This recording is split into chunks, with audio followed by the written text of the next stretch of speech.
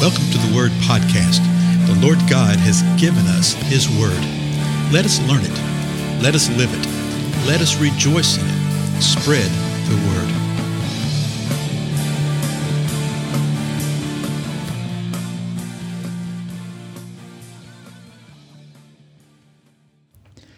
Blessings, everybody. This is Dale. Thank you so much for joining with me on the Word Podcast. And I haven't mentioned it lately, but do pass the word about this time together. Share with your friends and your family and your enemies, or whatever. But encourage them to join us here on the podcast. We've had some new listeners of late, and that's the way that people find out. It's just by word of mouth. And so we're in the Gospel of Mark now, and we're in the third chapter of Mark. So let's just jump in here because there's some interesting things to see here. First verse says this: He, that's Jesus, entered again into a synagogue, and a man was there whose hand was withered. So Jesus comes into a synagogue again, okay? We're about to find out in the next verse that it's on the Sabbath. And you see something here that many of these accounts we've seen at this point in time are centered around the Sabbath. That Jesus was doing things on the Sabbath, and that the religious rulers, the religionists, were trying, by this point in time, to question him at least, if not entrap him, because he was starting to develop this following. People were being amazed by him, and they didn't know what to do, these religious rulers. So he comes in the synagogue, and there's a man there whose hand was withered. Now, if this were in the temple in Jerusalem, that man would not have been allowed to be in. Anybody with an infirmity or anything, they were kept outside the temple proper, okay? Here in a synagogue, which was just the local teaching area, the local place where the Jewish people would gather together, perhaps there would be a withered a man with a withered hand, someone with a physical problem. But I'm thinking more than likely not. If anything, they're going to be kept out in the hall against the back door there or something like that. But apparently, well, let's just read this and you'll see. Verse 2, they were watching him to see if he would heal him on the Sabbath so that they might accuse him. So that's what I was speaking about. They, who's they? The religious rulers. They were watching Jesus to see if he would heal this man on the Sabbath so that they might accuse him. They wanted to accuse Jesus. So they have this man with a withered hand. Personally, I think he was a plant. I think that they got the man with the withered hand. I think they brought him into the synagogue. I think they put him up front in front of everybody, from what we're about to see here, and to where they could watch Jesus, where Jesus could not ignore this man, to where it was really obvious that we have someone here that has a physical infirmity and that needs a touch of God and healing. And then let's just see what Jesus does, because it's the Sabbath. Verse 3, Jesus says to the man with the withered hand, hey, get up and come forward. So Jesus sees him, and he tells him not to get in the back, not to leave. How dare you be here among all of us who are full of body? No, he says, come here, get up, come up here. So Jesus, again, just doubles down on the thing, brings him up in front of everybody.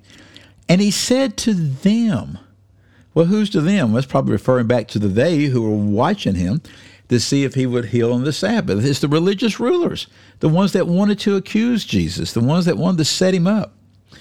So he looks to them and he says this: is it lawful to do good or to do harm on the Sabbath, to save a life or to kill? But they kept silent. So he had already encountered them, is it lawful to glean the grain, right? So he knew their mindset. He knew what was going on. So now he's asking them, hey, is it lawful to do good on the Sabbath? Well, the unanswered answer is yes, it's lawful to do good. Or is it lawful to do harm on the Sabbath? Well, you're not to do harm anytime, much less on the Sabbath. So what did he mean by doing harm? He meant it in this way.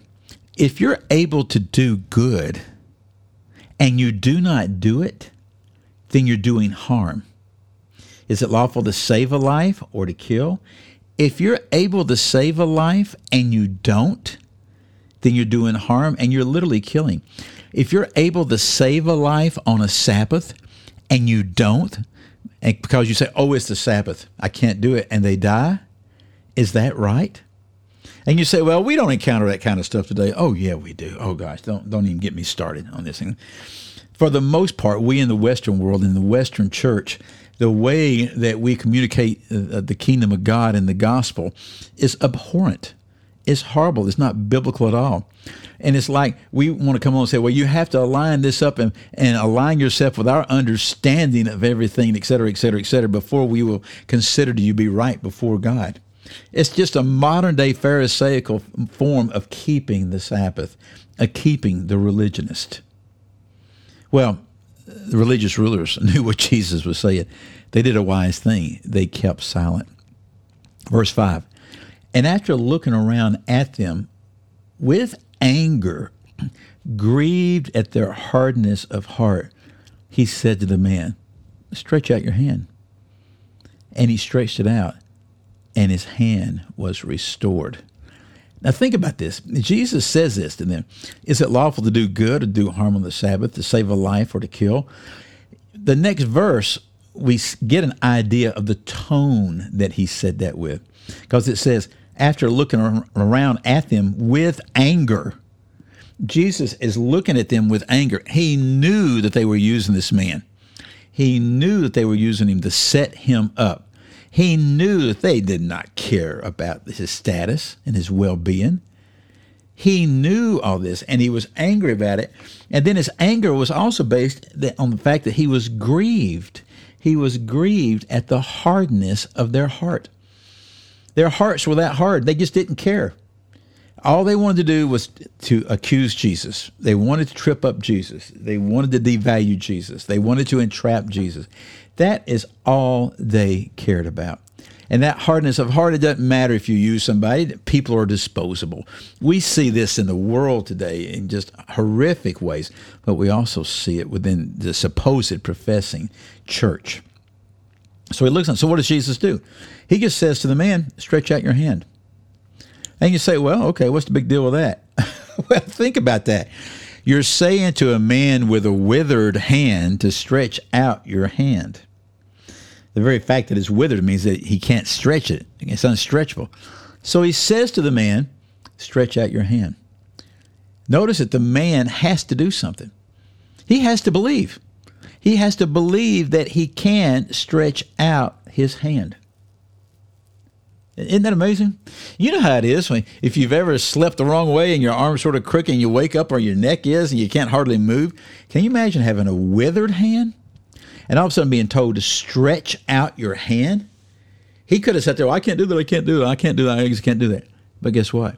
He stretched it out and his hand was restored. So does that mean that he started stretching and that restoration started occurring because he believed? Well, perhaps. Does it mean that it was already restored and that he stretched out because of the restoration? It can be interpreted either way, but both are true. He stretched out his hand and it was restored. Well, how do you think those religion people responded? Well, you don't have to think about it. You can read the next verse. The Pharisees went out and immediately began conspiring with the Herodians against Jesus as to how they might destroy him. See, at the beginning right here, they just wanted to accuse him. At the end of this right here, now they want to destroy him. They wanted to accuse him according to their religious rules. Okay, you can't harvest that grain on the Sabbath. But now they're going to get down and even dirtier. Now they're conspiring with the Herodians. They're conspiring with a political party now. And the political party and the religionists are going to start working hand in glove so that they might destroy Jesus. Remember what Jesus says, hey, don't be shocked when things happen to you, because remember, it happened to me likewise. Let those who have ears hear. Again, I'm Dale. Thank you for your time. I'll see you in the next episode. Goodbye.